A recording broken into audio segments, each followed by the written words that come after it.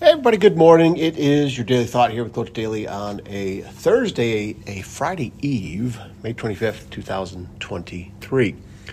Riding in with Ed Milet, and got some thinking there from him, thankfully. And just a reminder of something we all know, but it's just, you got to make time for it. And going back and getting connected with some dreams, some things that just make you fired up, make you feel at peace, make you feel good. You got to find those moments, and a lot of times it's taken some quiet time. And where in the world, in today's world, can we find quiet time? We got to find it.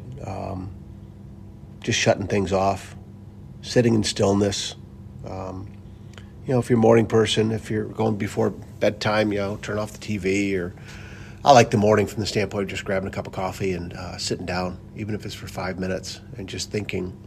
A lot of times in the shower is a good place too. But I tell you, there just has to be more of that time where we think for ourselves and we get connected to the things that bring us peace and joy, instead of getting our heads wrapped around the worries and concerns of our day or of our future or of our past. I always notice this when I don't sleep well. And whatever initially wakes me up, typically it could be thoughts or it could be our dog, then trying to go back to sleep is a chore. And so I've been trying to go through just a little couple deep breaths, as I'm trying to fall back asleep. Maybe say a prayer or two, just to get my mind focused on something positive, something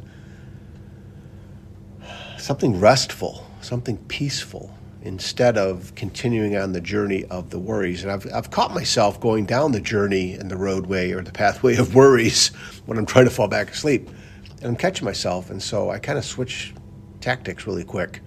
And I find myself, as I look back, being more relaxed, actually falling asleep. And there's times I think I don't fall asleep, and I do, because my alarm goes off, or, I wake up and it's, 4 hours later, and it's like, wow, that was good. That was a good stretch. So I guess from what Ed was saying, it's that mind game. It's something to actually do. It's something to not only plan for, but to follow through with, right? Of finding that quiet time and, shut the outside world off. And I think, he was bringing up, when you were a kid. And I look back when I was a kid, 4 or 5 years old, 6 years old, that's about where I can remember. Obviously, you don't have the worries as an adult, but those things that fired you up as a kid, the goals, the dreams, the endless energy, man, I'd like to tap into that. And it kind of goes back to what Mitch Albom was talking about, age. And Maury kept reminding him, hey, that 5-year-old is still in me. The 5-year-old is still in you, right? There's times you can tap into that. And I think that's where the quiet moments come in, where you can kind of think back and reflect and not get too sad about it because it's gone. But like Dr. Seuss says, be glad that it happened and tap into that and kind of figure out how you can use it a little bit today, I just find that very interesting, that it's our journey, nobody else's, right? But in order to connect with that, to connect to yourself, to connect to, those joyful moments and stuff, you really got to get some quiet time. And so I think the quiet time is something I need to keep looking for. I know my wife does. It's something that it's worth it. It is worth it. It's worth making the time for. It's worth unplugging. You'll be okay. In fact, I think you'll be better than okay. You'll get back a little bit deeper inside of you to really the thing that you are going after in life and who you are, who you're made up of. And then also, Ed brought this up, I think he has an interview coming out with Matthew McConaughey, and Matthew McConaughey brought this up. You really find out the things you don't want to be or don't want to do or don't want to go after. When you get that quiet time and you start tapping back into, Who am I? What really makes me tick? Why am I here? What do I really want to invest my time in? The people that I love and care for, and what do I want to do with my time, right? Who do I want to become? It's interesting to find out and to reflect upon who you don't want to become, who you don't want to be, right? What you don't want to do, because you're seeing that it's a waste of time, and you find out that other side too, which I find is very interesting because it's true, right? It's very true. And so did some reflecting this morning on that, which is awesome. I feel better.